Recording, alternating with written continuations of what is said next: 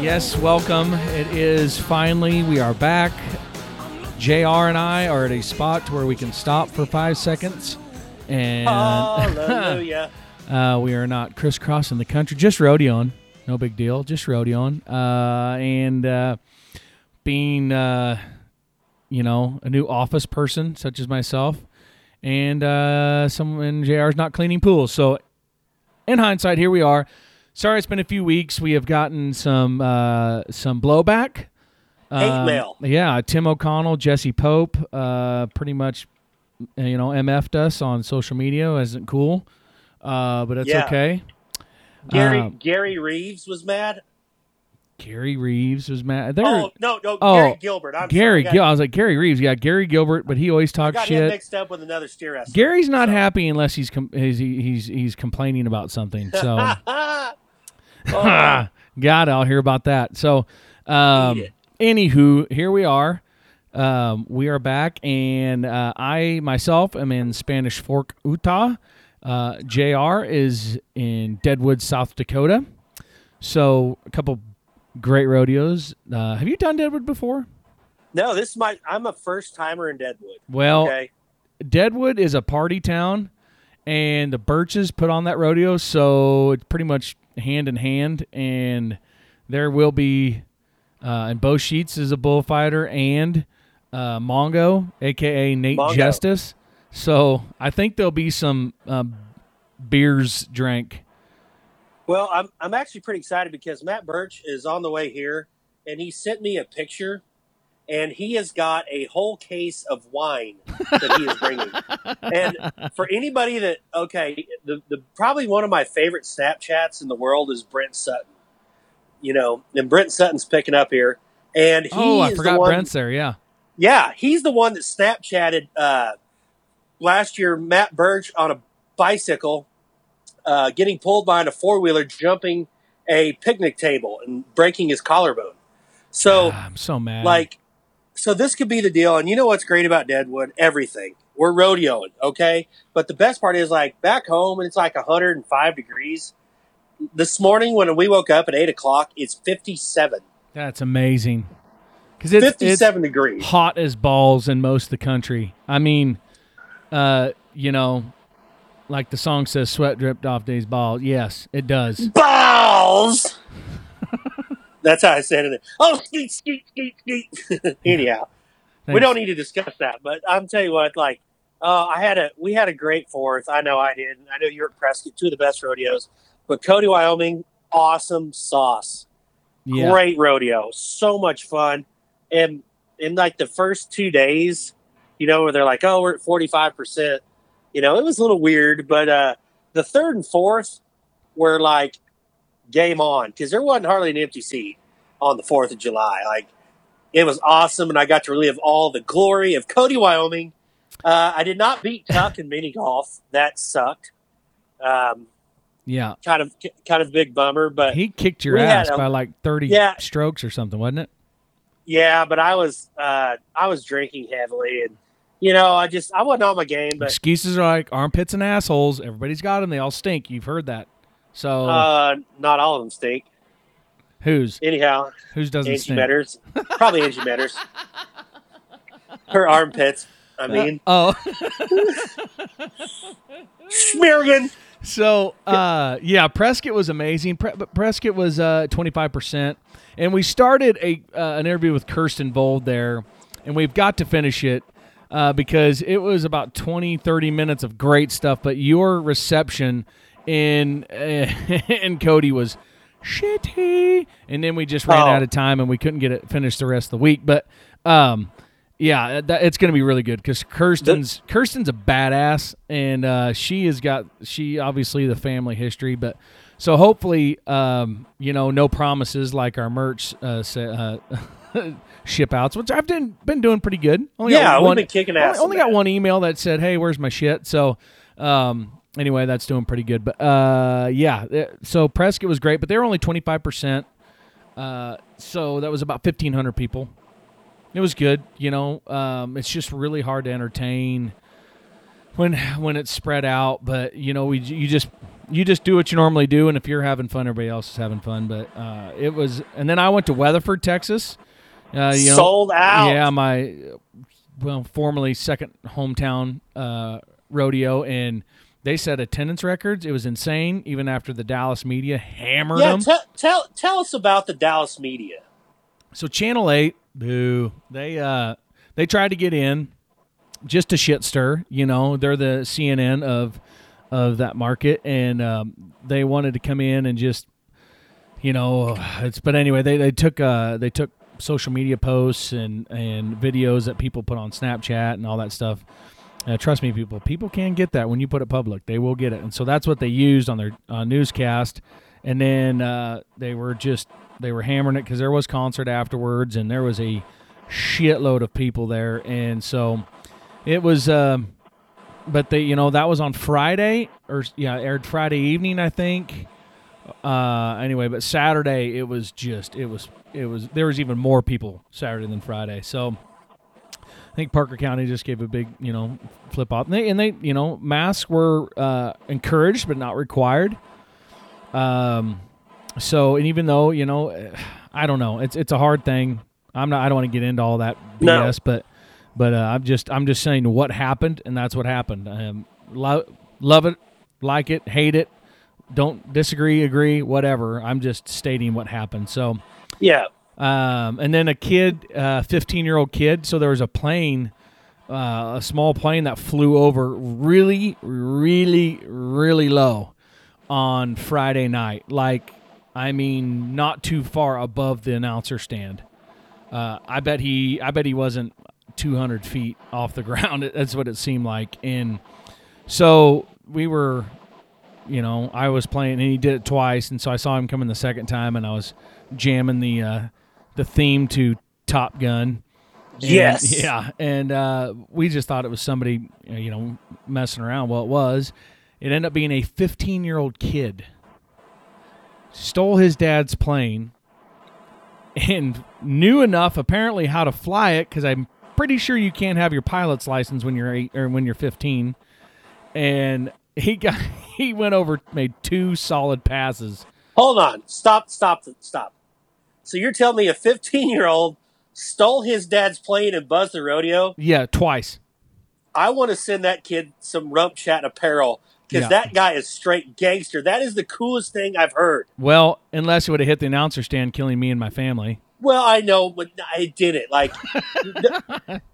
But it was like on Top Gun when he was like, "You want to buzz the tower? Oh yeah, let's buzz the tower." Yeah. So it was crazy. So Jake Link he was a photographer, and he took a picture of the tail number, and so they called it in because obviously it's a sheriff's posse rodeo. So haters gonna hate. Yeah, so they called it in, and they're like, "Yeah, we know about it. We're on the line with his dad. We're trying to get him down." So I don't know whatever happened to that kid. I need to inquire about that. Well, you know what? Because I was with you. I'm like, that kid's got some balls. That's a good question for parents out there. Parents, how do you discipline your 15-year-old that stole your dad's plane? Or Yeah. Like, what would you do if Gus stole your plane? Well, I'm very disappointed in you, young man. You're grounded for a week. First off, if he steals a plane, it damn sure ain't going to be mine. So that's first and foremost. But yeah, it's not like he took the truck, uptown to the Dollar General, or anything like that. His kid stole a plane. Now, he stole a truck, whatever. That is what it is. But a plane, then you mess with the FAA, and they could really hammer the poor kid. I know, but let's look at it like this. Did he really steal a plane? It was his dad's. But he did not have permission to take it. I don't know. He probably did it because he's probably trying to impress a hot chick. Well, and that's if he had a chick up there with him. Anyway, I'm not going to say for 15. That's pretty. Yeah. I hope he. But got some heavy petting. It's kind of God. It's kind of the dad's fault, because if the dad wouldn't have took the 15-year-old in that plane that much, because you don't just jump into an airplane and drive it. Because I played enough fighter pilot games on Xbox to know that, flying a plane's hard. Yeah. Yeah, there's a few things you got to know. Like just trying to play it on Xbox, it's hard to figure out how to fly a plane. Just trying to call it in on the radio. You know, Mike Charlie Foxtrot 181 requesting blah blah blah blah blah. You know, and then that whole code you got to. It's like Japanese. Well, anyway, this is kind of dumb, but is there a key in an airplane? You know, I've been in a few small ones. I think so. Yeah, I'm pretty sure. I don't think they've got key fobs and push buttons, but well, I mean, I'm not if you sure. think about it, like how do you fire it up? There's got to be a key. I'm sure there is. Yes. Oh. Anywho, well, good for him. So the Rump Chat Man of the Week goes to the 15-year-old guy that stole his dad's airplane and buzzed the tower. So Weatherford was great, and then I was back down in Angelo at the new job. Things are going good there, and then and here we are after a long trip here. So kind of, you know, here at Rump Chat, we like to, you know, we have nice trucks. You know, we're blessed to have them. We need them to get around, and you spend good money on a good new truck, right, JR? Right? Yeah. You don't expect to be sidelined with exhaust problems with 12,000 miles on your vehicle, but that's what happened to me and you. It's both hit us hard, and like for we do have a lot of truckers and mechanics out there listening, and I do agree 100%. The exhaust systems on these new trucks absolutely suck. Like there's always an issue. So when I was driving home from Cody with my family, and I was a little sore because I played golf on Sunday after Cody, and we left on Monday. And we're going to try to drive straight home. And sure enough, Wheatland, Wyoming, my truck shuts down to 45 mile an hour. And it reads service exhaust immediately. And it would not let us go. My truck is a 18 with 48,000 miles on it. And sure enough, I had to spend 2 days at Brighton Ram Dodge to get fixed, and it sucked. And then you were 12,761 miles, 19 miles south of Emporia, Kansas, on the Kansas Turnpike, where everybody drives 162 miles an hour. I am on the side of the road. It dinged, said service exhaust system, see dealer, and shut me down. I could not push. I pushed on the accelerator. Nothing would happen. I got a call this morning from a dealership. I sat on the side of the road. A guy came out, plugged a big Scott Higgins. I think it's Interstate Towing. It's like nationwide. Big 379 Peterbilt. Yeah, big shout out to Scott Higgins. He sent a guy out to try and clear the code, you know, and that didn't work. So they had a bigger tow truck, but they were coming to Kansas City. But he pulled me up to the bizarre cattle crossing, the big pens where they take a bunch out of that huge ranch that's right there off the turnpike. Oh, yeah. Anyway, that's where I was about 3 miles from that. So he pulled me. So he hooks a chain. I've got my truck, my 42-foot Logan Coach trailer, which is not light. We have a chain, about a 10-foot chain hooked to his truck. He's pulling me 52 miles an hour. And I am scared to death because this guy. You were in the truck? I'm in the truck. Well, yeah, I got to drive my truck. It's in neutral. You know, he's pulling me up to the exit with the cattle pin so I can get off the interstate. I sat on the side of the interstate for an hour and a half, and if anybody sat on the side of the interstate, trucks go by and your vehicle moves when they're, especially if we're going there 80, 85 miles an hour. And I'm not joking. Anybody who drives a Kansas Turnpike knows everybody hauls ass on it. Very few cops that I've ever seen, at least. Anywho. We get up there, but it was 52 miles an hour he got up to, and I am less than 10 foot behind him with a chain, with a truck and a 42-foot trailer. Yeah, scared the shit out of me. I'm like, could you not give him the back off deal with your hand out the window, hey man, this guy needed to go. He's leaving for Shreveport in the morning, so he needed to get out of there apparently. So anyway.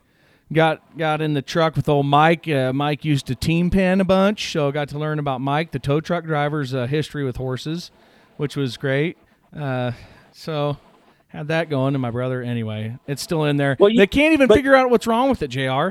That's not reading the codes. You know the thing that'll piss you off, though? I don't care if you like a Dodge or a Ram or a Ford or a Chevy. It doesn't matter what kind of vehicle you have. once you break down, all your friends that have a different kind of vehicle want to tell you how stupid you are. Oh yeah, that's what you get for having one of them Dodges. That's what the other day when I was like, hey, does anybody know what this is? Yeah, it means you're ready for a Ford. Well, when I had a Ford and it would break down, like my Uncle Tommy, I call Uncle Tommy. I'm like, hey, my truck broke down. He goes, well, you know what Ford stands for, don't you? Oh, yeah. Fix or repair daily. Found on road dead. So, thanks, Uncle Tommy. I've got my triplets, my wife. It is 100 degrees, and I'm going 40 mile an hour down I-25. At least you could move. And I'm thinking, so I put on Snapchat, hey, does anybody know what this means? Next thing you know, my phone blows up. It's an older gentleman from Abbeville. He said, hey, my son showed me your Snapchat. I know what's wrong. I'm like, sweet, what is it? You bought a Ram truck. You know what? Right now is not the time for your damn joke. I know. But I gotta. It was pretty amazing. I put on Facebook, need help, side of the road, because I had to have somebody take my trailer to Emporia because they couldn't tow the truck and the trailer apparently. Anywho, so because you have to take out the drive shaft, drive train, something in the back axle of the truck because you don't want it going through the transmission. I don't know. Anywho, so actually, after we just trashed them, Jesse Pope and Tim O'Connell, after they were trashing us on Instagram, they actually found a ride. A guy came from the sale barn and grabbed my trailer and took it to the Emporia sale barn, and my brother went and got it the next day. But I had a ton of people calling and texting and Facebook and all that stuff. So a huge shout out to Rodeo family. They responded diligently and quickly and got it taken care of. So thank you, all of you out there. We love you. But it's really good that they let you ride in the truck once he was able to tow. Yeah, I wanted to get back in that sleeper because I didn't think about it. That guy came and I found out after after he was already on the way that it was going to be 2 hours before there. So I had a trailer with a generator and a slide out and a couch and a bed, and so but that was leaving in 20 minutes. So I had to sit in my truck, which would barely idle, but at least I could get AC because again they were getting heat warnings. It was 104 degrees. So, but I had AC, but I did grab 6 beers, and I drank beer in my truck until the tow truck got there. And then I wanted to get in the sleeper, but he wouldn't. No, that's a big no-no. That should be no for anybody. But in a tow truck in Kansas, they're not supposed to let you ride in the truck now because of COVID. Oh, shoot. So you should just be kissing his ass that he lets you up in the old shotgun seat. Well, Mike's a really nice guy, but I don't think I want to kiss his ass. I did hear a good new trucker term the other day for a person that hauls pigs. What's you ready that? for this? Yeah, please. Ham jammer. Ham jammer. All right. Hey, so what do you call a guy, a trucker hauling a car hauler? Mobile parking lot. What do you call a guy with an empty flatbed trailer? Hauling sailboat fuel. I went and drove a truck for Frontier right before the 4th, and I'm gonna tell you what, Frontier Rodeo Stock Contractor of the Year, Heath Stewart, Big Stupid. They've got the most bomb ass trucks. I mean, flat top, brand new Peterbilts, and I got to do me some big time Jimmy Big rigging, and it was awesome. So I just want to reach out to everybody. I'm trying to come up with a handle because I don't want to use my name Rump or Rump Shaker. I need my own personal CB handle. All right, there we go. So put it on Facebook or Instagram, your Justin Rumford trucker name. Hashtag or at RumpChat. Yes. Well, wherever you're moving to, JR, come back. I'm losing you. Oh, I'm sorry. I moved. There you go. Ty Campbell from Pendleton, Oregon. Well, Athena, Oregon. He has Trip and Steers and on the Pendleton Rodeo Committee. He's one of my new favorite guys because he is one of the only other guys that also will just randomly send pictures listening to Motley Crue trucking. I've got a lot of good tractor Motley Crue videos sent to me lately also, but now that harvest is over, it's kind of tuned out a little bit. So yeah, keep the videos coming. Yeah. Harvest is over. Maybe wheat. Okay, wheat harvest. Gotcha. Yeah, Kansas wheat field farmers don't.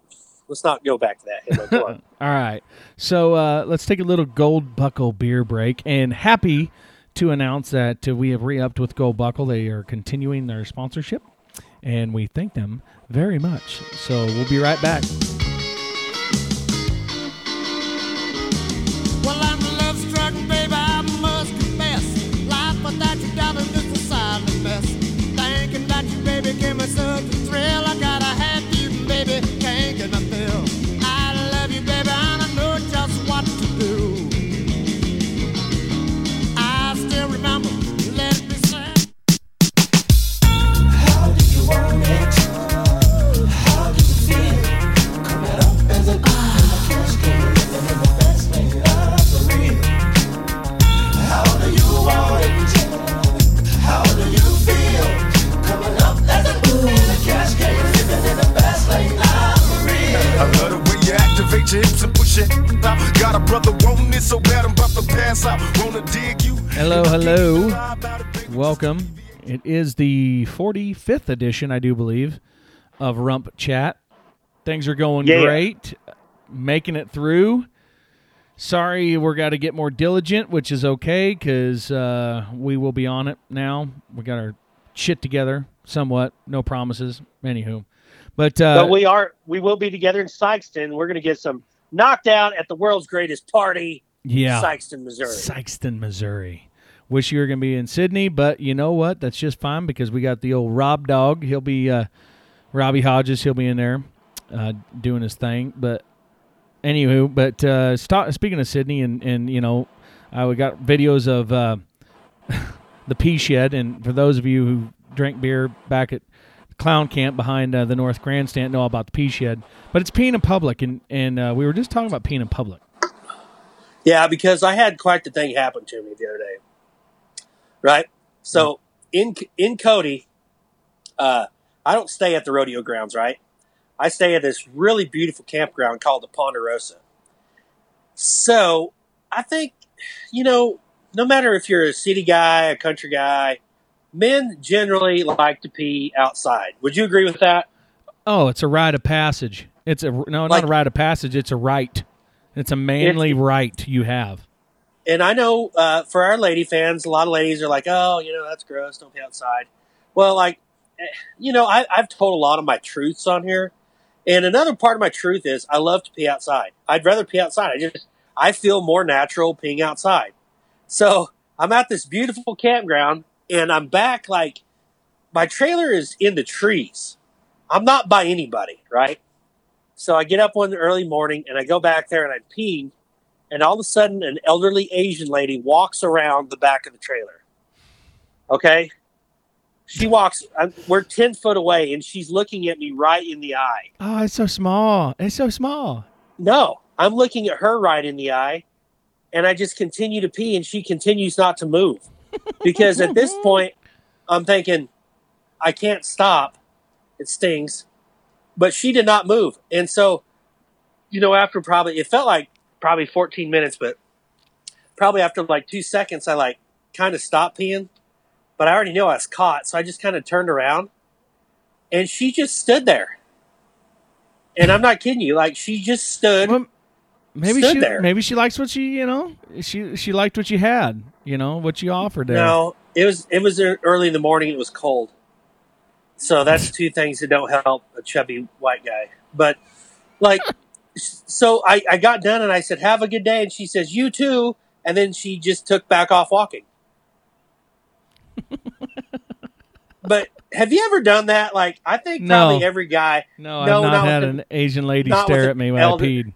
But have you ever done that where you need to pee and you're at a rodeo or some kind of deal and you found the perfect spot where you don't think nobody can see you?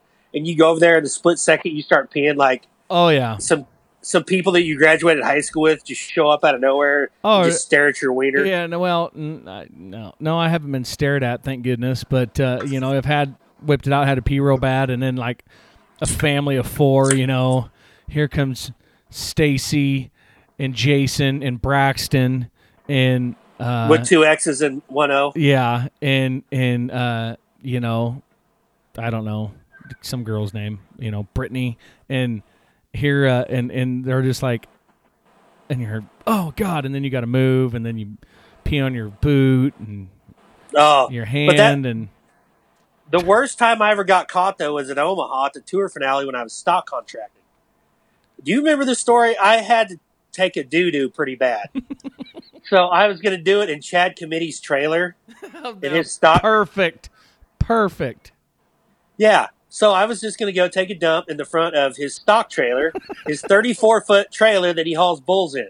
Not a living quarters trailer, just a regular trailer. So I told Will O'Connell, I got to take a dump. Worst person you could have told. Worst person you could have told. Do you remember this? No. Remember this? No, I don't remember it. I said, Will, I need you to, if somebody's coming around the corner, holler at me. Well, this is when all that stuff was going on at Omaha during Exarban. Well, these 3 chicks that had been at the beer garden come around the corner. They had to go clear around to the front to get in because, we were at the stock entrance. So they're like, oh, my God, I got to pee so bad. And the girl goes, let's just go in this trailer. And I hear this, and at the time I hear it, Will doesn't say a word or even try to stop him. Why would you? I wouldn't.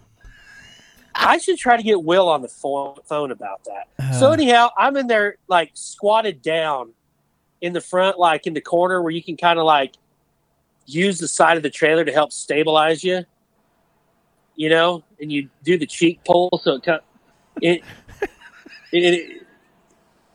everybody's got a mental picture right now.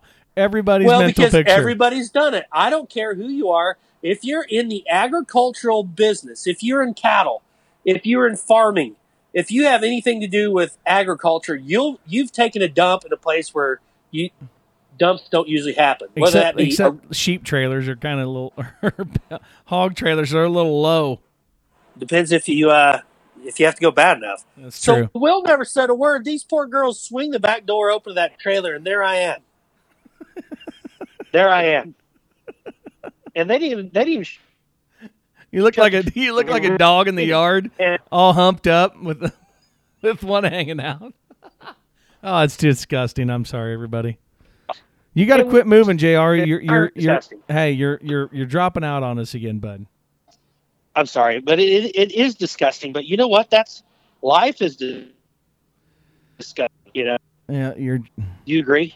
Yes, life is disgusting, and so is your service. Well, all right, guys. Well, I tell you what. Here coming up after the Gold Buckle beer break, we are going to, probably have, if not the biggest guest, top 2.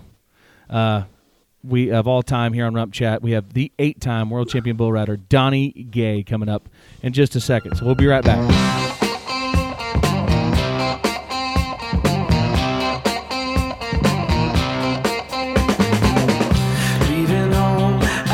Welcome back, ladies and gentlemen. Rump Chat. JR, I'm pretty excited. About Me this. too. This is a good day for Rump Chat. Good guest for our one coming back. It is, and we're blessed I'm blessed to get to work with him here in Spanish Fork, and got to be pretty good friends with a legend. Well, what do we need to know? He's got 8 world championships. He's done probably more for the sport of bull riding than anyone in the history of bull riding. Like it, love it, or leave it. And so we're happy to have the Donnie Gay with us. How you doing, brother? Well, I'm doing pretty good. I'm still just a little bit nervous. So between you two, you and Rump, and then you educating me on how you do your dongle, I didn't know what that was. I need to explain to our audience. Well, I probably don't. That sounds weird. They understand. When you're I'm knocking stuff over. So everybody knows, most of our audience knows the dongle, right? It goes from your lightning end of your iPhone, because iPhones just, I guess, are against quarter or 1/8-inch headphone jacks, and so it goes, into, it's a little connection, right? Little white 2-inch piece. That's the only thing I was missing after all this setup. But he because keeps my life is saying- spread out across the world. And I asked Donnie if he's got a dongle, and he looked at me like I was insane. Sitting there, and and he's going, it's just little, it's a little 2-inch, and I'm just going, Little white come 2-inch. on, I don't know if this Have you is seen a me in the joke shower or what? not. Donnie's like, my dongle's bigger than 2 inches. No, I'm not going there. I'm just not going there. So anyway, like I said, we're in Spanish Fork. Donnie, of course, part of Frontier Rodeo Company. Been we've had Extreme Bulls, started the rodeo last night. It was awesome. So everything's going good there. Of course, Donnie's on the mic during the rough stock events.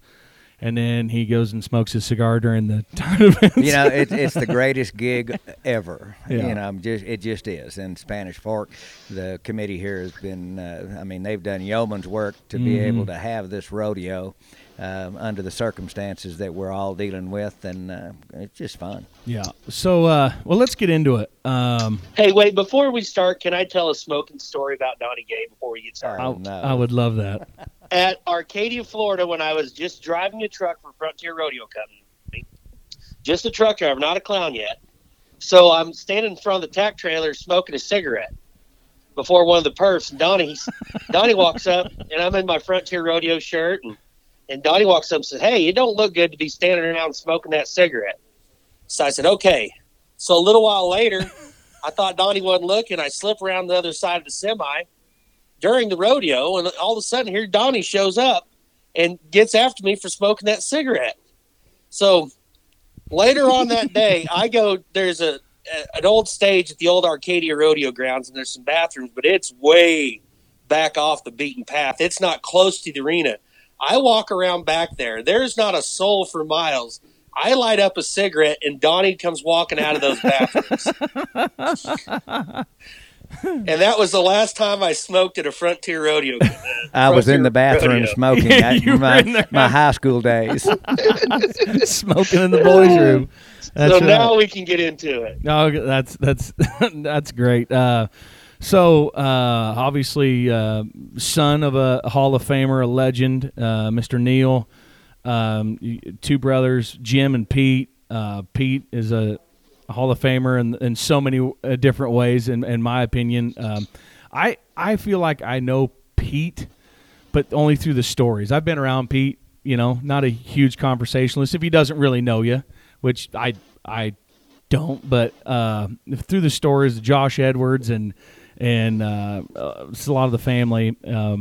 I love the Pete stories, and I want to get into those. But growing up in that family, I mean, how many rodeo was that your life? I mean, did you even go to high school, or were you homeschooled, or what? You know what I mean, on the road, or Both school. We went to public school, and basically around our family there was not very many rules, but what there weren't bent at all. First thing is boys, y'all are going to graduate from high school. If I have to handcuff myself to you and sit through every class, you are going to graduate from high school and give your mama your diploma. After that, I don't really care. yeah, Basically. And we didn't know we didn't have any money. My dad worked his rear end off, making a living, and we moved 2 or 3 times from one leased place to another, and we moved to Terrell when he got in the cow business and went broke in the cow business, and this is all while the Mesquite Rodeo is soldiering on. Started out every Saturday night, April through September, and then went to Friday and Saturday night, April through September. This started in 1958, and I was 5 years old, so I grew up literally in the rodeo arena. Dad's partner was Jim Shoulders, and a guy named Ira Akers was a college champion, and just a great guy. But I was never around anybody between Jim Shoulders, Ira Akers, Dude Smith. I was never around many adults that weren't rodeoing for a living, and with Jim still winning in the late 50s and early 60s, that's how we kept the rodeo afloat. My dad was the managing director and ran the rodeo every week, and Jim would come when he wasn't up somewhere, and I just grew up working for them, and so it's basically just an extended family. What was all Jim rodeo. Shoulders? Yeah. What was Jim Shoulders like to hang out with back in his day? Jim Shoulders, if he were a young man now, he'd be in a fight every 15 minutes. Really? Every 15 Yes. minutes. Why? It just opinionated, or Very opinionated. His personality was brusque, to say the least. I'm trying not to make up words here. Brusque. But we need to use that with Boyd. He was so abrupt. I mean, like when he would kick you in the shins if you were wearing tennis shoes while you were labor listing and whatever, and didn't have your cowboy boots on. He'd kick you in the shins and say you got your high tops on, but he wouldn't kick you in the shins, just bump you. He'd make your shins bleed. He'd kick the crap out of you, and just smile, and because he was basically the king of rodeo, nobody ever said anything back to him. You may have to bleep me, but No, go for it. I'm standing in the lobby talking to Jim at one of the Boyd Gaming hotels in Vegas, and this was maybe just 10 years ago, just before he passed away. We're standing in the lobby, people walking around, and everybody said, how people walk up and say, "Hey, how you doing?" Shake your hand maybe, and go on by, standing, not causing a traffic jam or whatever. And this guy walked up and said, "Hey, Jim Shoulders, how are you?" And he's walking on, and Jim just looked at him. The guy had his hand stuck out, and Jim's just looking at him, going, "Well, you don't give a shit." Just as matter of fact, and that old guy had the most blank look on his face as he kept right on walking. And I looked at Jim, and he looked at me, and he could see the incredulous look that's on my face. And he goes, "Well, he didn't. He was going to continue walking on by. Even if I was going to tell him how I was doing, he wasn't going to listen." So that's why he would offend somebody every 3 minutes. Wow. But when he said, did he help in your early bull riding career, like when you were around there? First lesson in positive thinking. Now you can, in all this politically correct climate that we have, we're not on this show, so go for it. You have to, me and Gary LeFew and Larry Mahan, positive thinking. We started advertising that. Well, back in the day, positive thinking was Shoulders would say, "Well, if you don't think you can do something, it's pretty near sense you ain't gonna." So that's positive thinking, just said in reverse. Mm-hmm. And that's just the way he was. He liked a lot of things, but he and my dad were of the very same ilk. It's a good excuse, but it's still an excuse. Yeah. And that's where we are today. Everybody is gonna, wanna, or shoulda, coulda, but, and they all say, but, and yeah, but it should be a new PC word. Exactly. That's just the precursor to a really good excuse Yep. on what it really is. So I grew up, you didn't halfway rob the bank. You either did or you didn't. Yeah. Well, who was so much. You know more than anybody about bull riding. We've all grown up listening to you. I mean, I feel like I could teach somebody to ride a bull just by listening to you. It would be a really, really terrible experience for that person. But those not really. Those things I say in 6-second sound bites and stuff, that's the absolute truth. And I talk to these guys that are riding today, and basically what the conversation always boils down to is hey man, you've been riding bulls for 10 or 15 years, and you've been a pro for 5 years. You've been you've made some great rides. If you've ever made one good ride in your life and you remember what that feels like, then trust your instincts and go do it. Stop thinking about it, because the minute you think you're going to do a drill, you're already behind. Just trust your instincts. It's just like you punching the buttons on for the next song up. You didn't really read where it was at. You just hit the button because you trust your instincts, and it comes off. And that's the way you ride bulls. That's the way you hit a baseball. That's the way you hit a golf ball. Same thing. It's got to be, I think, so much natural ability. No. You don't think that it's naturally? It's like your instincts, though, is natural, there's though. nothing natural about bull riding. Well, that probably is true. Whoever decided to get on the first one, was insane. If he had a beer, you had to hold it.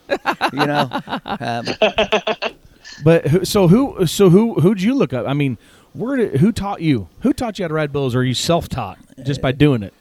Just by doing it. You can't. There's not a bunny slope or a batting cage for bull riding. When you get on, you're riding bulls. Yeah. So whether it's your first one or your millionth one, my dad and Jim Shoulders, they all rode. Freckles Brown, Dude Smith. I mean, all these guys are around, but then I'm watching guys every Saturday at Mesquite Rodeo. There's guys like Harry Tompkins, Tony Haber. Just David Glover, Freddie Greer. All these guys are riding, and I watch them. But what I watched most was the bulls. They all have their unique, distinct personality individually. How they walk up to the feed trough will give you some insight on what they're going to do when they jump out of the chutes. You can, throw the feed sack at them and watch them scatter and see which one, is a little lighter on his feet. They're all different, but you develop bull sense, and that's what, after I got to really winning, and really believing that I was going to win more than Jim Shoulders did, which was my goal, to be the world champion bull rider. I had no idea that I was going to be 8 times. I just knew I was going to be world champion bull rider, and had no idea what I was going to do after that. Yeah. I thought I was going to be world champion bull rider forever. And that's just the way I approached it. But it's bull sense. You get on. Don't make excuses. You try as hard as you can try, and sometimes it works and sometimes it doesn't. But you gotta have a real short memory, and realize that everything that you've done is in the rearview mirror. Yeah. If you're not moving forward, you're moving backwards. So when you're talking about try, and I've noticed that Prescott, we had like 105 bull riders. They rode 7. The other night here, we bucked, 50? 52 bulls, and they rode 9 or 8. And a lot of them were about 1.7. So I'm noticing that. When I don't have time to get a word out before you bucked off, you didn't try very hard. I'm telling you. didn't try very hard. That's all I'm telling What is it? I mean, the bull power, don't get me wrong, the other night was insane. Between Frontier and Dylan Page, I mean, Powder River. Yeah, it was sticky or steep, but I'm taking that in consideration. But, and I'm not a bull rider, but I've seen a lot of bull riding. I mean, they're not even to the end of the gate. It's amazing, but there's a lot of guys that win a lot of money that are not bull riders, in my estimation. I would not embarrass them and say that in front of anybody. Wouldn't ask you to, and wouldn't ID them, because they know who they are. Sure, they don't love bull riding; they love money. What a great time it is right now to be a bull rider. Your ability means everything. In my day, and the bulls were, I thought, pretty good. The rank ones, they're just like the rank ones of today. Yeah. But today, there's no bottom end. The bottom end today is going to get you, if you just ride the bottom end, you're going to the National Finals Rodeo. And then you're going to ride, if you're lucky, you're going to ride 3 out of 10. These guys are not riding 60% of their bulls, and that's the bull rider's fault. Because if you're in the right spot, first jump, all you got to do is sit there and not let prosperity get you. Do you think that? Do you think That's that? good. I wonder though if so many of these guys don't try because there's so many big money events. Like if they get in the jam, they just bail off because they can go somewhere tomorrow for $10,000. Like from back in the day, there wasn't that many big events, but now there's bull riding every corner that had 6,000. A good win back in the day, and in my day, that's a lot of days back, but a good win was $600. And, Wow. and if you're paying for making a house payment and you're traveling and you've got a family, you have to win at least 4 of those $600 wins in a week to make your payments. And so that I was getting on at 150 rodeos a year. Good Lord. And Goodness sake. Of hard to ride, and- not hooking, mean, no good son of a guns that would hurt you. And my ability didn't mean anything when I rode those, but you rode them and tried as best you could to protect yourself, to stay healthy. And there's the argument of the guys not trying very hard. Well, you're going to go, I'm up at Spanish Fork tomorrow, and so I didn't try very hard at Deadwood or blah, blah, blah, not to name just the rodeos. no, That's just what comes to mind. But the thing that gets me is a guy will have his, be hanging his head and, crying and moaning. But if you're not putting out 100% every time you get on, whether you want to be there or not, and there were a lot of times that I was at a rodeo and had a bull drawn that I did not want to get on. But then again, but you went and got on. I went, not only did I go and get on, I went ahead and rode that son of a gun. And if I drew one that'd never been ridden, and I would just, be my, smart ass self and say, hey, that's because I ain't been on him yet. Yeah. And sometimes it worked, and then, I told a stock contractor and I was at a rodeo in Lafayette, Louisiana, and Black John Ackles had some bulls there they'd leased to James Harper, who bought Steiner out.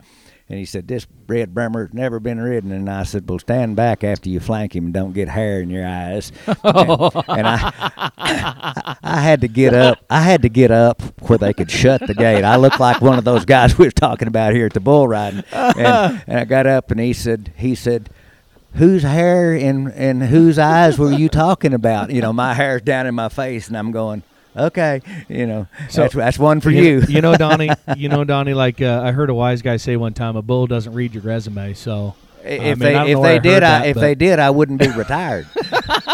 Yeah. Man, with all this money up, good grief, Okay, real quick to get off track here, we digress. But talking about that, being retired, how close were you to getting on at the American? Because there was that rumor that you were going to come get on for, what was it, like a million? Well, the $1 million, right? It was $1 million. It was the very first one, and of course, Randy Bernard and I weren't getting along great. We'll get into that later. I'd been released from the PBR telecast and this, that, and the other, and but he asked me if I would help promote the American, the very first one, and come out to Texas or to Cowboy Stadium, AT&T, and do a little commercial for him. I said I will. I said this is the best idea that I've heard of since the National Finals Rodeo. I said, too bad it was your idea, Randy. We were speaking, and I'm all about promoting something that I think helps move rodeo forward, not just bull riding. And I was going to take exception to talking just strictly me doing stuff about bull riding. It's about rodeo for me. Absolutely. And bull riding is it's the tip of the spear. Without the tip of the spear, you can throw a good spear, and if it ain't got a tip on it, it ain't going in. Yeah. That's that halfway rob the bank thing. Exactly. So I go and do the promotion for him, and I said, and I had been working out, and I was down 2 pounds below riding weight, which was 153. Oh. And I was really getting ready, and I was almost 60 at the time. And I said, if you really want to sell some tickets, I said, y'all will put me in the final deal. And they said, well, you got to qualify for that. And I said, if you'll read my resume, I'm already qualified. And, they all laughed. And I said, no, really. I said, the requirements are going to be you pay me $200,000 to get on. And I'll get on the last two. I knew what bulls were going to be in the last two. And they weren't going to be, the asteroid or, something bushwhacker type or bodacious type. And they were just going to be some really bucking son of a guns. And in my mind, if you're in the right spot, it'll be easy. And if you ain't in the right spot, it doesn't make any difference. If you're 20 years old, you ain't going to ride them. And I said, you pay me $200,000 and I'm eligible to win the $1 million. I said, I'm your man. I'll help you sell some tickets. I said, I guarantee you'll sell more tickets than that $200,000 it's going to take to get me to commit. Oh, yeah. I said, because everybody in my family is going to be against it, and, especially Miss Terry. Yes. And that was talked about, and they didn't call. And I got to tell you, I was really disappointed because at that particular time, I really felt like with just a little bit of luck, I could be really competitive, and that was just what I believed, and I know that I could have been competitive, and coulda, woulda, shoulda, but that's unbelievable. At almost 60, you still had the confidence. And that's impressive because I watched Jim Shoulders, and I believe you. I'm looking you in the eye. I believe you. I knew, Freckles Brown rode Tornado. 45 years old. He's 46. Or what? 46. Yeah, 46. I saw Jim Shoulders. Didn't know he was up and was in the restaurant and saloon upstairs at Fort Worth and thought he was up the next afternoon, and he was up that particular night. He comes running down. He's in his dress clothes, borrowed a rope and a pair of spurs, no chaps, those slick tailored pants that he had on with a suit, and won the go-round. And he was, almost 50. Wow. It was in 1970 anyway, however old he was. But it was in 1970 because he and Harry Tompkins had cracked back out and entered some of the bigger rodeos. Wow. So that was a cool time for me in 1970. I filled my permit in October at Waco. I split first and second in the bareback riding to fill my permit. I won $950 on Teacher's Pet. Well, Harry Tompkins had rode her the first performance. I tied with Harry Tompkins in the bareback riding. That's my bareback claim to fame. He is, and you've seen the picture, Rump. Donnie is. We don't have at Sydney, the Legion Club. It's and we'll get into these stories coming up in a little bit, because I love these stories. But we don't have a picture of Don. There's old pictures of many legends that have rodeoed in Sydney, which there's been a lot, but there's not a picture of Donnie riding bulls in there. It's him spurring out on an old sorrel bareback horse, and he is giving it to. It's great. It's good. I need to get it and have you sign it sometime, but. Sydney, Iowa, I got to go to it on my way home from the high school nationals in Filer, Idaho in 1971. I was still in high school, and Pete picked me up at the airport at Omaha, Nebraska. I flew. I tell you how long ago that is. The airline that I flew out to Filer on was that made the connection was Trans Magic Airways. That's a true story, but. I got to go and got to stay in town in the Irwins' home, and my dad and Jim Shoulders and Dude Smith, they all roomed at their same family home. Really? She did our laundry. I mean, it was the greatest time, and Billy Minnick needed cowboys, and the reason that I got to go is because Billy called Daddy and said, if you'll let Donnie come here, we'll keep him out of trouble. And Pete's already entered, but he's got to work 3 events. And the rodeo was 10 performances. Mm-hmm. We got 5 barebacks, 3 saddle broncs, and 2 bulls for that 10 performance rodeo. So you were there the whole time. And, guys like Gary Tucker and all of them, they were all entered at the rodeo, and I just felt like, I didn't want to go back. But remember that rule that I was going to graduate from high school? my dad said, you can go to Sydney and then you're coming home. You know, and so right before school started. And before school started, and so that was the deal in my life. But I tell you, rodeos like Sydney, Iowa, and Russ's Tavern, wasn't old enough to be in there, but I was in there. Well, I'm going to get into some of those stories when we get back. We're going to take a Gold Buckle beer break, but we'll be right back with the old 8X, Donnie Gay.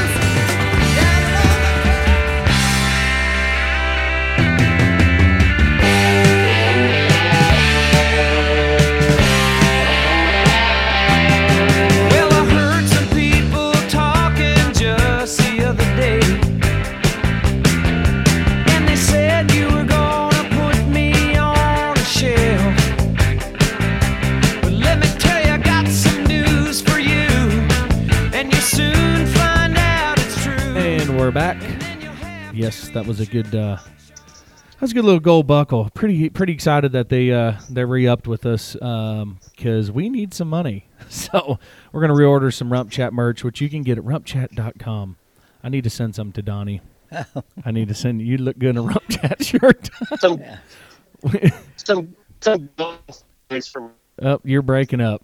So here we go. Anyway, I want to get back to Sydney, the story. So tell us one quick story. Oh, no. Yeah, the Legion Club, which, it's the bar that's 278 steps from the back of the Buck and Shoots to the Legion. And there's been a lot of stories that have happened in that. They call it the pit, is what my dad calls it. But I've seen Frank Newsom take on a bulldogger, there. Didn't end up. Let's just say he wore sunglasses to the next perf, and you kind of had a little incident. Let's hear the story. Yeah, well, my next perf was in Sikeston, Missouri, and I needed a whole face mask. I just barely lived over it, but I'm coming out of the Legion Club because of course, I reached my limit fairly early, and I had to drive from Sydney, Iowa to Sikeston, Missouri by myself. Oh. And had a really good bull. Had Black Six of Steiners at Sikeston, so I'm ready to go there and win the money. And so I'm walking out of the Legion Club. And there's a big guy that had worked the corn dog stand in Cheyenne. Well, he weighed 440 pounds. He's a huge guy. And I found out he had inch-long fingernails because I'm walking. Oh God! I'm walking out of the club, and somebody has told Corn Dog that I have spread some vicious rumors about him. Let's just call them that. Some of those stories. And I still don't know who set it up. But I'm walking out, and I just about had High Corn Dog out of my mouth and when he hit me. And I was probably 10 paces from the door that I'd walked out of, and I landed about a pace in front of it. I mean, he hit me so hard, and I jumped up and I said, what the heck? And, he's coming on the attack. When you got 440 pounds of blob coming at you, it's a little disconcerting to say the least. So so I went to doing the little Banny Rooster, doing what I could do. And I was hitting him, and it was like hitting the Pillsbury Doughboy. My hands would disappear, and I knew I wasn't doing any damage. That was really disheartening to me. So anyway, he knocks me down, and he plops on top of me. This was difficult. This is where the fingernails come in. He's scratching all the hide off of my face. He's trying to poke my eyes out and all this kind of stuff. And I'm thinking, this ain't going too good. I don't know how. I'm stuck to the ground. This guy's laying on me, and I can't get him off. Well, all of a sudden, he just gets ripped up off of me. Well, it's my brother Pete. And if you've ever had him grab a hold of you, when he does, it moves. And he jerked him up off of me. He said, "Get up." He said, "Get up, get back after it." And so he got him up. And so I go back to my Banny Rooster, I'm pow, pow, pow with a, left jab, all that. Pretty soon I'm back underneath this guy. So 3 times Pete pulls him off of me. I am completely out of air. I am almost out of hide on my face. And he said, "Keep punching." He said, "You're doing really good." He said, "You can take him." And so the third time he pulls him off of me, I said, "Pete, will you hit this SOB? I cannot whip him." Anyway, Corn Dog, he's out of air too. And so we circle around and I leave. I get in the car and I'm driving. My face is, I got a towel and I'm driving down the road. I don't have any disinfectant whatsoever. So I stop, get my shaving kit out, and I have Old Spice aftershave. Oh, God. That's the only antiseptic I can think of. And I thought, well, this got to be it. So I dump a whole bunch of. I thought I was going to die. But it kept me awake. I wasn't sleepy going on to Saxon, Missouri. I drove all night, got there, rode my bull, and then I drove home. And I walked in the front door, and it looked like I'd stuck my face through a recycle machine. And my daddy looked at me, and Pete was at home. He didn't go to Saxton. He finished Sydney and went home, so he beat me home. And Pete said, he said, "That's just from skin up from the Corn Dog stand," and I went, "Ha, ha, ha." And Pete said, Daddy said, "Y'all had a fight?" And I said, "Well, I had a little run in." And I said, "It didn't go real good." And Daddy said, "Well, Pete, were you there?" And he said, "Yeah." He said, "I kind of helped him a little bit." He said, "I pulled him off of him 3 or 4 times." And Daddy said, "Well, Yeah, why?" I would be like, "Help me out here, Pete." Daddy said, "Why didn't you knock him out, Pete?" And he goes, "I was afraid Donnie started it." And you was just trying to go to Sykeston. Yeah, somebody. One of the few times in my life that I was innocent. Do you think Butch Kirby sent Corn Dog after you? Nah. But that's plausible. But I still to this day I don't know. And but we were going to have the rematch because my daddy wasn't having none of it, and he come driving Sean Davis up to the rodeo in Gainesville, Texas, and Corn Dog did. Yeah, and so I went and got my equalizer for that 440 pounds. I went and got one of them iron shoot gate hooks that we had at Mesquite, and I was going to go back and get retribution, and I walked around the trailer where he was at, and his feet were about 2 inches up off the ground. Pete had him by the neck, by the collar, and had him picked up against the trailer, and Corn Dog was crying, and I walked around the trailer, and he was crying, and Pete just looked at me and he said, "Put that down and go away." He said, "He's fine now." And I never asked him what he said, what he did, nothing. But man, I was sure proud of my big brother. Pete. I would not want Pete to have me picked up off the ground. No.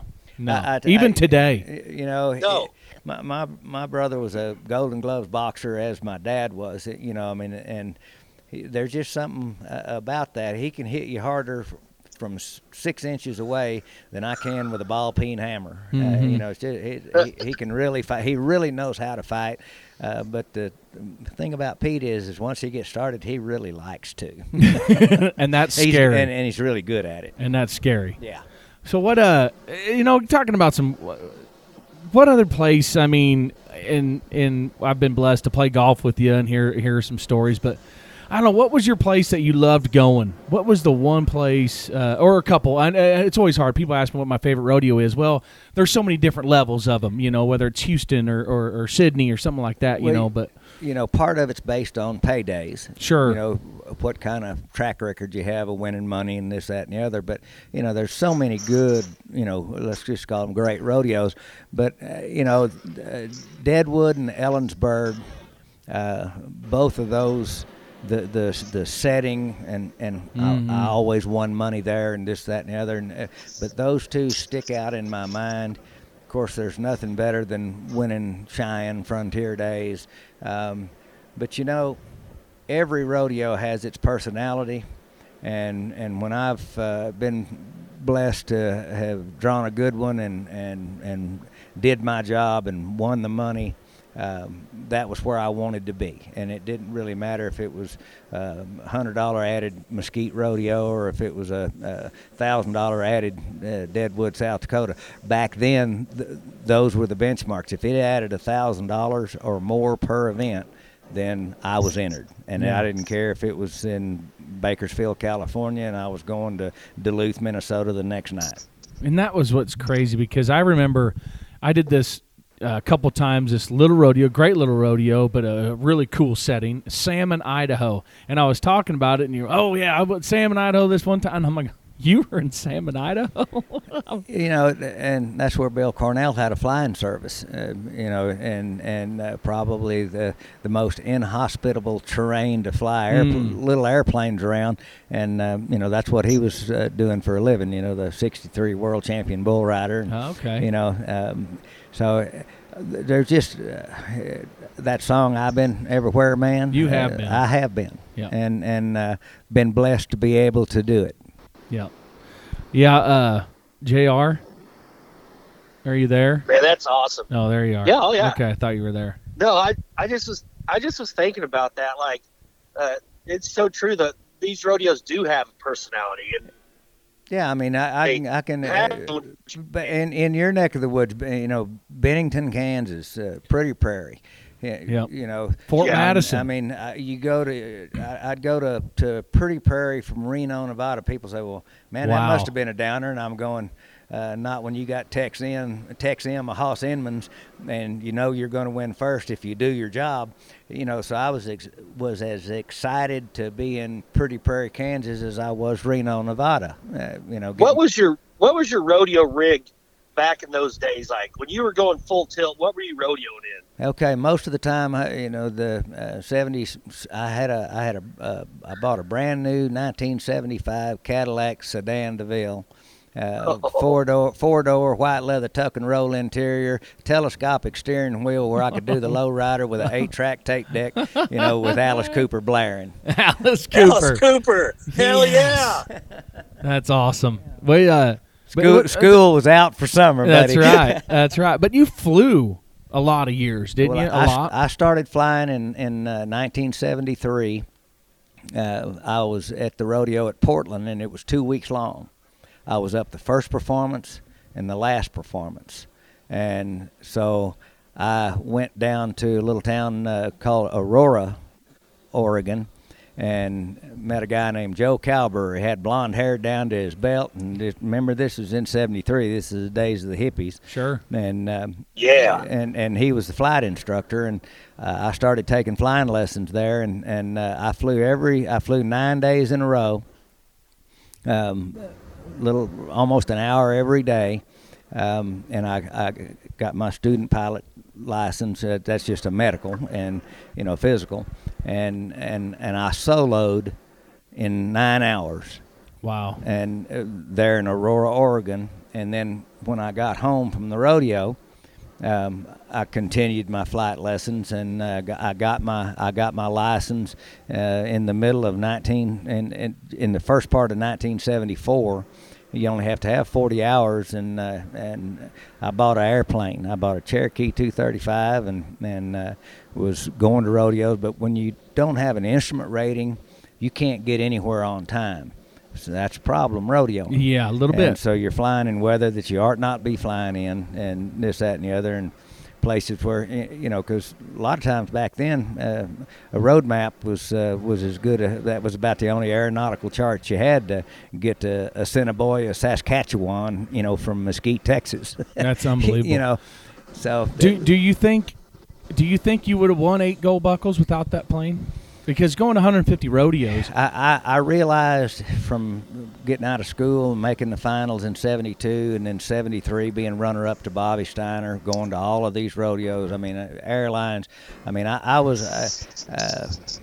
could have put any travel agent to shame as far as making connections.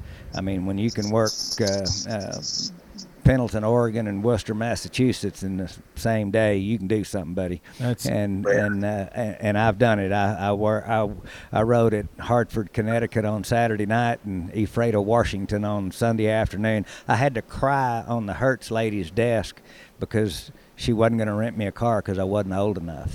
Wow. And so she rented me a car. I got me a rental car. I drive down. I make it to Ephrata, Washington. Jim Shoulders is there. He's the hero and signing autographs. He pulls my rope on this bull, and he threw me off so fast. It was one of those get up, Donnie, you know, where you can shut the gate. Block of the chute. I'm laying there and I'm gasping for air, and Jim Shoulders looks down and says, "Well, I see you got your old lick back." You know, I mean, he just was that way. I mean, a bull threw me off at one of his rodeos across at Arkansas, and I mean, hooked me all over the place. I mean, we had people, you know, just screaming and hollering, cheering. They were just loving it. I'm getting hooked all over the arena.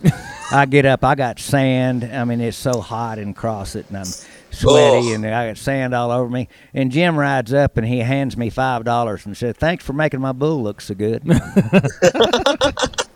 Old school stock. Old school He stock. gave me $5, man. Well, so explain to me, and I could be murdering this fact or not. The money. Now, when you got to the finals, wasn't the world championship, or it was like that for a few years, where it was just the money? Whoever won the finals won the world. 3 years of sudden death. Okay. Yeah. So that was 76, 77, and 78. I opposed the change. Nobody liked it, but it was supposed to create more excitement for the fans, and we'd get more television. Well, it did neither. The excitement comes from what they're watching, that performance. The World Championship, in my mind, is supposed to be the guy that can win the most money under the most different set of circumstances, including what you win at the National Finals Rodeo. And that's the way I thought. Yep. But they changed it, and in 1976, I set another money-winning record.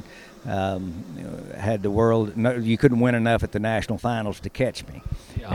And so that was one of the points that detractors, you know, always pointed out. And so I won it in 76. I won the most money, which was the PRCA championship. And then I won the National Finals, which was the World Championship. And then in 1977, I set another money-winning record, and I wound up tied at the end of the rodeo at the NFR. They didn't have a tiebreaker set up in the ground rules. John Davis was one of the judges, and he said, "Well, you know, should we just call it a draw?" And I said, "Hell no." I said, I said, we got 4 re-rides back there. I said, let's just draw from them. And me and Randy Majors were tied. I said, let's just ride it off. Whoever bucks off first loses. And that's what they decided to do. So they drew 2 bulls, and I drew 11 of Dale Hall's, and Randy Majors drew 67 of Butler and Son. And Randy went first. He bucked off, and Dale Hall's bull didn't buck very good. He scattered out through there about 6 seconds and then finally turned back, which was a good thing because when he turned back, he about threw me out of the arena. But I hung up just long enough to make the whistle, and so I won the only ride-off that we've had in PRCA history. But I won it both ways, won the PRCA and the ride-off, the NFR. And then the next year, I set another money-winning record for the most money, but I won second behind Butch Kirby at the NFR, and Butch the world champion. And so my response is we got a great world champion, just not the right one. And that's I mean and that's how I said it. But it doesn't make any difference what I think. I thought, guy wins the most money plus what you win at the finals is the world champion. That's the right one. But under the guidelines, it's kind of like these stinking masks today. If you got to wear a mask to go in and go eat, and that's what you want to go eat, put on a damn mask and go in there and eat and then take it off when you go Yeah. home, or do whatever you want to do.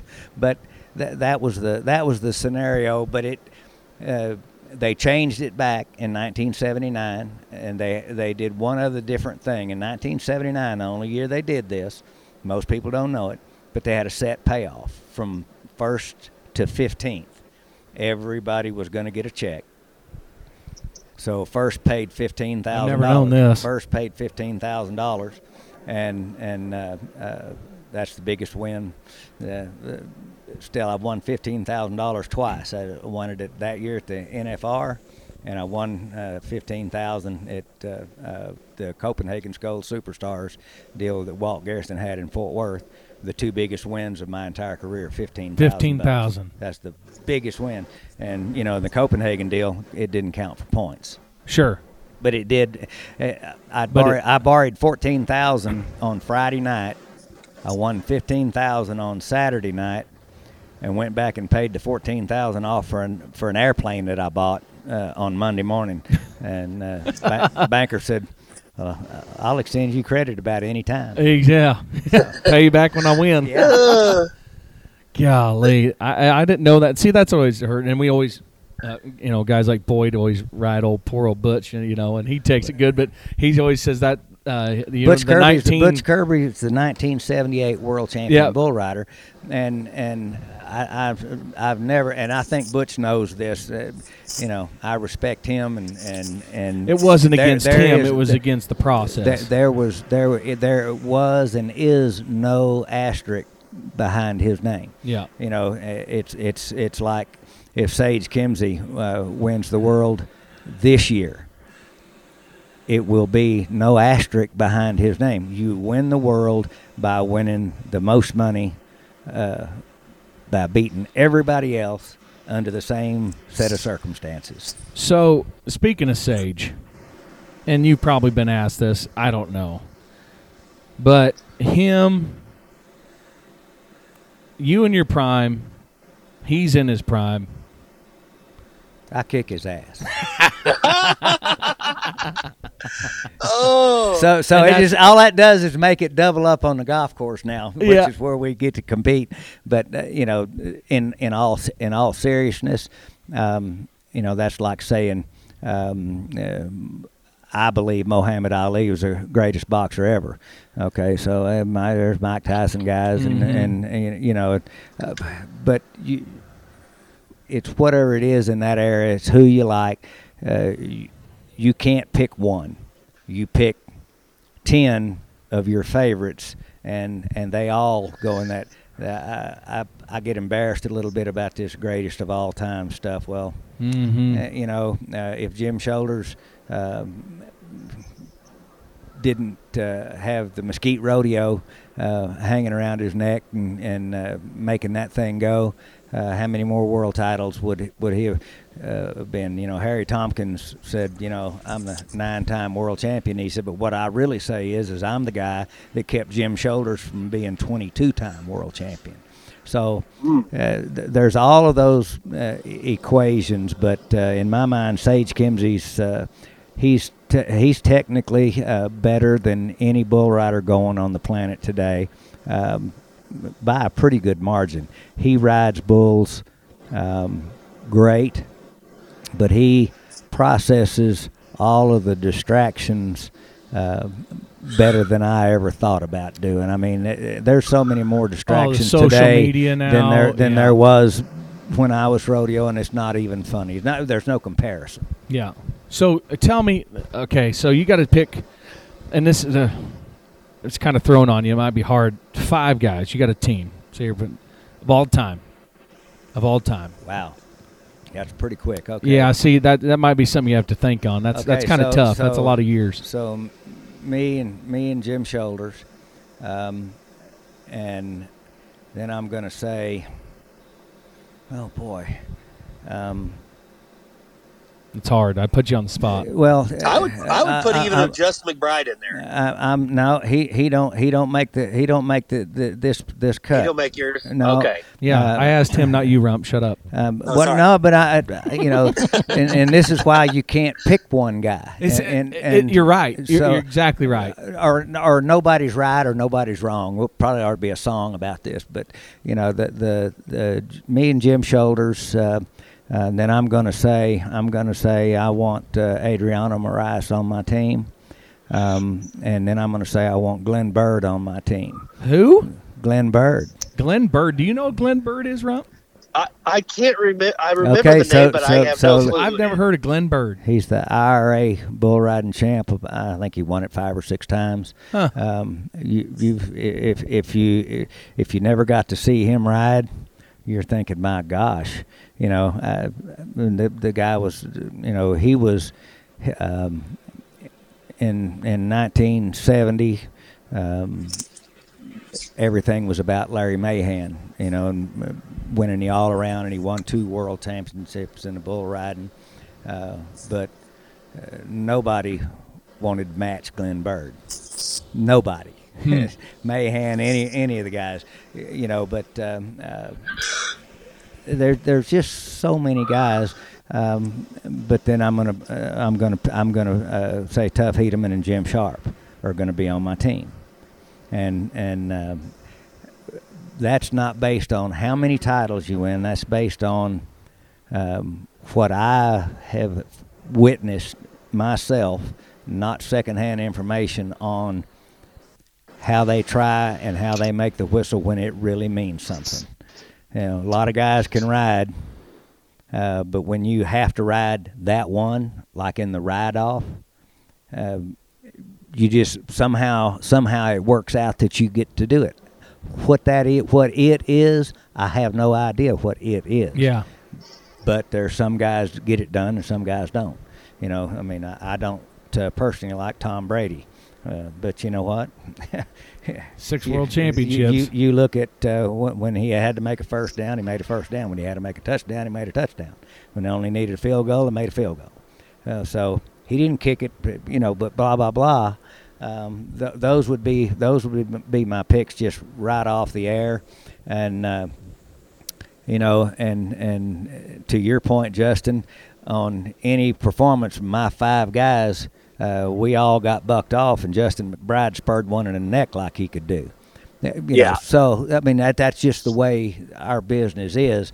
It's based on one bull at a time. And remember what I said: 1 world championship, 8 world championships.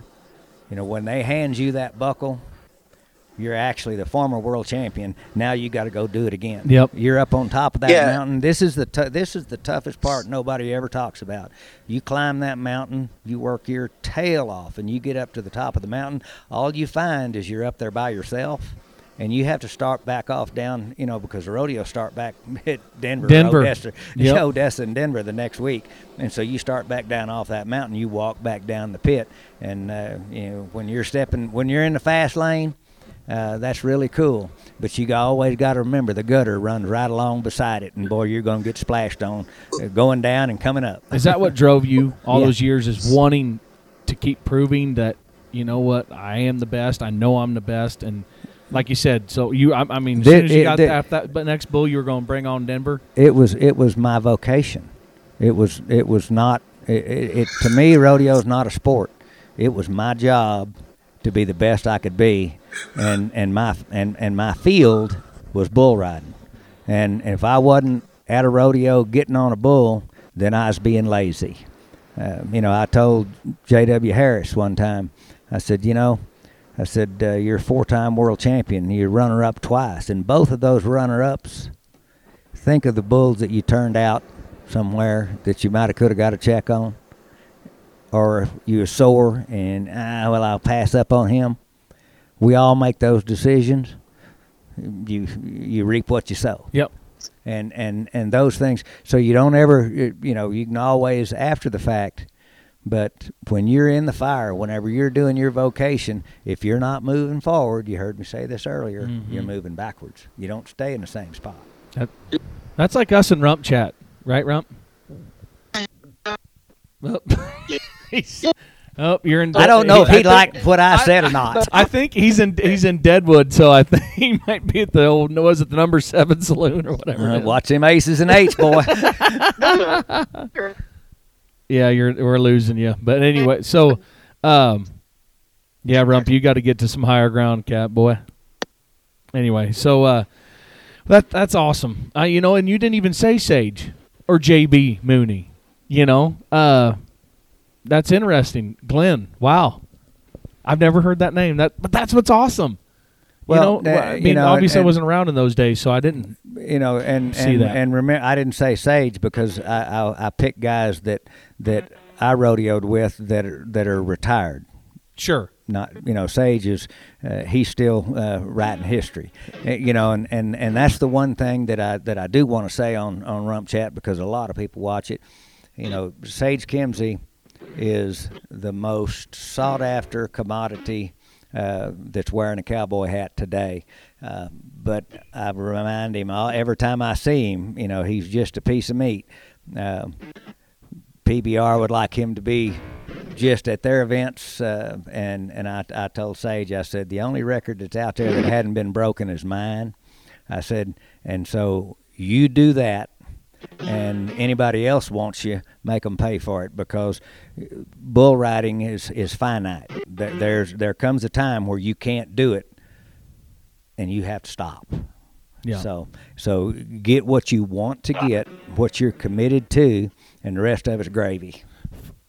It's amazing. I love to hear you talk like that, though. Because it's just it could go in so many different ways. Not just bull riding. You can go in anything in life. Calf roping, bicycle racing, it doesn't matter. And it's a championship attitude. That's the reason that I don't, call rodeo the sport and all this. I don't ever take my uniform off. I mean, I'm a cowboy, and I love everything about it. I hate everything about it. I love everything about it. You have to keep reminding yourself, because life is what you make it. You're not owed anything, and don't make excuses, or you'll you'll wind up just before you go meet your maker, thinking, man, I wished I'd have done this. I don't have many of those on my list. That's unbelievable. What about, and I love, there's this Facebook page called All Things Rough Stock, and I don't know who runs it, but it's awesome. And they play old clips of TV, and I was telling Metters this. He's like, oh, that's interesting, but there's so many stuff from TNN rides. It'll just be one single ride. Yeah. But, it's just to those old school, that's what I remember. That was our rodeo on TV, besides the NFR at 3 a.m. back in the day on ESPN2 when it would air in Iowa, was Mesquite. Yeah, and whenever it was on ESPN, they had it. We finally got it away from them and went to TNN, which was a national broadcast. Most people don't realize that, Yep. But before satellite. And the one thing that I and Jeff knows this, and I mentioned it to Patrick Gotch. The Cowboy Channel and RFD really they've really helped the rodeo business with their telecast, but we need a 1 hour or 2 hour block of championship rodeo in the worst way. That first hour, man, you can have the best rides and runs at rodeos all across the country, and then you can have an hour and have guests drop in the studio and have these Rump Chat type discussions about what's happened that week in rodeo. And it can be reasonably fresh, and not so many delays like there were back in the TNN days, because we would do 26 weeks of Mesquite rodeo, but that would fill 52 weeks of television time, but it was on the same time, the same station, year round. That's what we need. My daddy said we need to be on TV, same time, same station, even if we have to give it away, or we're never going to come close to NASCAR, NFL, MLB, blah, blah, blah. Yeah. And that's still true today. That's why, you know, and doing those telecasts helped me really actually understand another facet about rodeo, because without the people that are interested, without them buying tickets and physically going to a rodeo, we're lost. Exactly.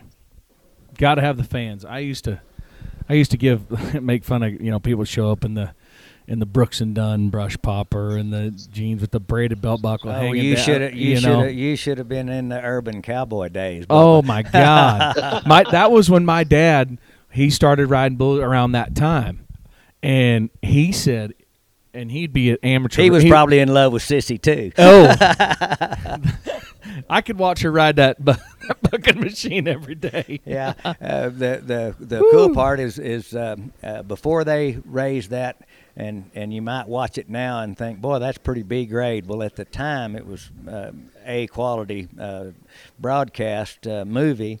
But Tanya Tucker read for Sissy's part, and I read for Travolta's part. Oh, no way! My daddy looked at the script, and it was so nasty. And I mean, you know, Hollywood. My daddy said,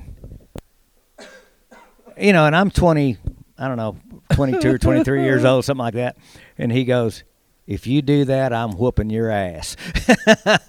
Really? He would said, don't love you that. dare embarrass me like that. He didn't know the star it would have made you. You know, but I'm but just they kidding. you In know, Hollywood. they modified some of that and Sure. went with, you know, some, you know, bona fide television movie stars. Yeah, John Travolta, no big deal. Yeah, you know, I can still do that. I would love to see that. I would love to see. could you beat Wes Hightower in a bucket machine bull riding today? Oh man, Absolutely. bring it on! Absolutely. I thought he was a cool guy too. Did you have a shirt like that black fishnet netted shirt like he Is was a wearing? mesh. No. Or me- No, now my brother Pete, he could have styled that one out. Did you ever rosin your inside of your shaps like they would? Only in the bronc riding. Oh, And I've always, those bucket machines are the hardest things in the world to ride. There ain't no up to it. See, you know, And- Don, you and- got to keep and up they- on your rope and that and little they- kid. and oh, the- shut up, Hambo. and the bucking machines really don't help you much at all. You know, the bucking machines are really for Gilly's bar when you're drinking Budweiser and playing like you're a cowboy with your knee wrap on it, you know, leaning against the counter.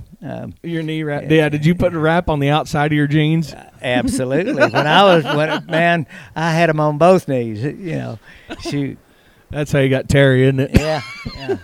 I don't know how I did that, I don't but I know. did good. Yes, you She's did. an angel. She's a saint. She's a It's classy, just cool lady. It's just a good thing there wasn't cell phones back then, though.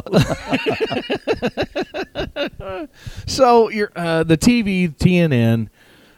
You did the NFR for God knows how long, and I hope you get to go back someday. Jeff and I talked about it. We played on the same team in a golf tournament, and you know, there's possibilities, and you know, but if they want me to do it, I love doing it. It's just like announcing here, getting to do the rough stock and especially bull riding. I'm right at home. I just love it. I'm rodeo's biggest fan. You know, because I'm still excited. It don't make any difference if it's Sage or if it's somebody I've never met. You know, if they're in the right spot on one of them good bulls, I love watching it. So And that's true because I've worked an event with Donnie that the senior pro finals oh Lord. in Vegas out at Horseman's Park. Sorry, is that a little loud? Out at Horseman's Park, Joe B was supposed to be there. You filled in. It was a Boyd Gaming deal, is what it was. Yeah, Jackie yeah. Ferrando got us the. It was for them. Horseman's Park. We were at Sam's Town. Samstown was right there, and Rump. This was great. So we go in, and they have their announcer, and Kenny was a super good guy, but this was a deal. It was there was about what, maybe 35, 40 people in the stands, maybe. Yeah, if you counted. Yeah. If you, yeah. If you counted the mosquitoes up around the lights. Yeah. So At least. we do this, and Donnie comes in, you know, and and does his thing in the bareback riding. And then he'd go back outside, and there's this little window in the back, and he had that open, and he'd be out there smoking his stogie, and I'd play, some Creedence, and he'd be like, Creedence Clearwater Revival, 1978, and then you'd see a puff of smoke go, and then he'd come back in. But then that night, it was so great, because this is the first time I really was around Donnie, and so, it was awesome. I was hanging out with Donnie, and we go to the little lobby bar there, and they had a band, and I mean, you should see Donnie Gay at the Senior Pro Finals with all the blue hairs are coming, and I saw you at so and so, and I saw you, and then but then there was more of the men coming that wanted to be around Donnie and talk to Donnie. It was hilarious. It was so fun, but we had a good time. Donnie got to tell stories, and Donnie's about as bad as Tallman as far as it goes. Like, you can't go anywhere in public with Donnie. Like, I've tried to walk through the Orleans. So from the time that you get to the front door to the time you get to where the rodeo party is at the Orleans, I guarantee 55 people will stop Donnie and tell him a story about, I don't know if you remember me, I watched you ride in Mesquite in 1981, or and he'd remember the Bully God on. Well, it's you can't go anywhere with Donnie Gay. That's true. If you're in a hurry, you ain't going to be able to make it at a rodeo. That's very true. That's a fun thing, and I got to say, fully 50% of the ones that said, when they start the conversation off is, now you're not going to remember me, but, and I want to say you're right, but I don't. And because I get accused of being, a butt a lot of times, so I try to, make time for everybody equally if I can.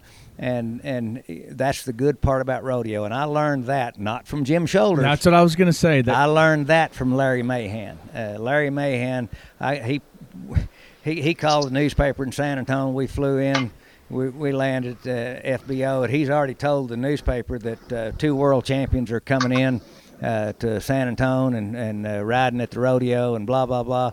And we get out. They roll out red carpet in front of Mahan's 310, and we get out of the airplane. And, I mean, they got the big old cameras and the newsreel rolling. And, Larry Mahan and, cohorts are invading San Antonio. Lock your doors and windows. The Cowboys are in town. And he was self-promoting. And he was promoting the rodeo business as his business, and I thought that was just the absolute right way to do things. I loved every minute of it. That's awesome. Well, I've noticed that, that you do make the time. I mean, my folks and good friends of mine, Ralph and Jan Tackett, and a few from Sydney, were there at the finals last year. And we were sitting around and we stayed after the Tonight Show for probably another hour, and you visited with them, and it was, and that meant a lot to my folks and them to get to hear that stories, because like I said, my dad was riding bulls in the early mid 70s, and so that was your hot time. He went completely different. He said Drum Robinson. He said he always helped when Dad was a place where Drum always helped Dad, and I said, well, that's nice. And he says, no, he just knew I was just another check in his pocket. And there's added money. That's what people would say when they're being mean and ugly. But the pure fact is, there'd be 100 bull riders into the rodeo at Baird, Texas, about 20 miles to the east of Abilene, and you say, well, where's Baird, Texas? Well, 121 bull riders entered at a Waltallsball rodeo, and my brother Pete won it on the Flying Dutchman. It was he drew Flying Dutchman's number out of the hat. The 4th time he was doubled back. They bucked that bull 4 times. I was going to say one morning in the slack, and the thing paid like a slot machine because of 114 or 120 some bull riders entry fees plus the $500 that was added money, and so we began to think that the sponsorships started getting bigger and better, and where you weren't just riding at your own money like jackpot team ropings and barrel races are today. That's really what the rodeos were, and like I say, a good payday was $600. Yeah, now you can win $1 million. Yeah, I mean, if you're the only guy that stays on at the NFR, you win $68,000. Well, the first time I went to the National Finals Rodeo in 1972, first place in the go-round paid $429 for first place in the go-round at the National Finals Rodeo in 1972. And in 1984, my last world title year, go-rounds paid $4,500 for first. That was all the money in the world. We moved to Las Vegas, and the go-rounds paid just twice that, paid $8,500 to the first year at the NFR in 1985. And now they pay, they're $68,000, so it pays almost 30 grand, yeah. 20-something, 27. Well, unless something gets going and everything kind of gets kicked back, they might be paying $450 around this year. Well, and pure fact is it doesn't matter what it pays. What it matters, if you're an event competitor, not just bull riding, it doesn't matter what it pays. If you're a professional cowboy and you qualify, you didn't go there for the money. You went there for first. Yeah, I agree, and that's I think that as long as those guys, man, you win a gold buckle, you're not going to look back at your career and go, well, it sucked as a year of COVID. And you're going to be like, man, I did it. Like I said, there's no asterisk. There's no asterisk. I mean, there just isn't. And, hopefully we have the National Finals Rodeo this year. I mean, the talks are still, I don't want to say reasonably positive, because somebody will take that out of context. Sure. But the talks are positive, and they're continuing. And we're trying to get this done in as responsible a manner as we can do. And, get along, let's live your life, because here again, I don't want to be sitting on the porch thinking, man, I wished I'd have done this or that. I want to say, man, do you remember that? Exactly. Well, we just, I know we barely scratched the surface, but Rump's got a show tonight. We've got a show tonight. So we'll do this again sometime, hopefully at the National Finals, because we're all Team Boyd Gaming. Don't forget BoydGaming.com. Still properties are still pumping, so give them some love. But we just want to thank you, Donnie. They're in this just like we are. Yep. But they're an integral part of the business, and the Boyd family and the Binions and Steve Wins of the world. They've made an impact on the rodeo business, and it's been all positive. Yep.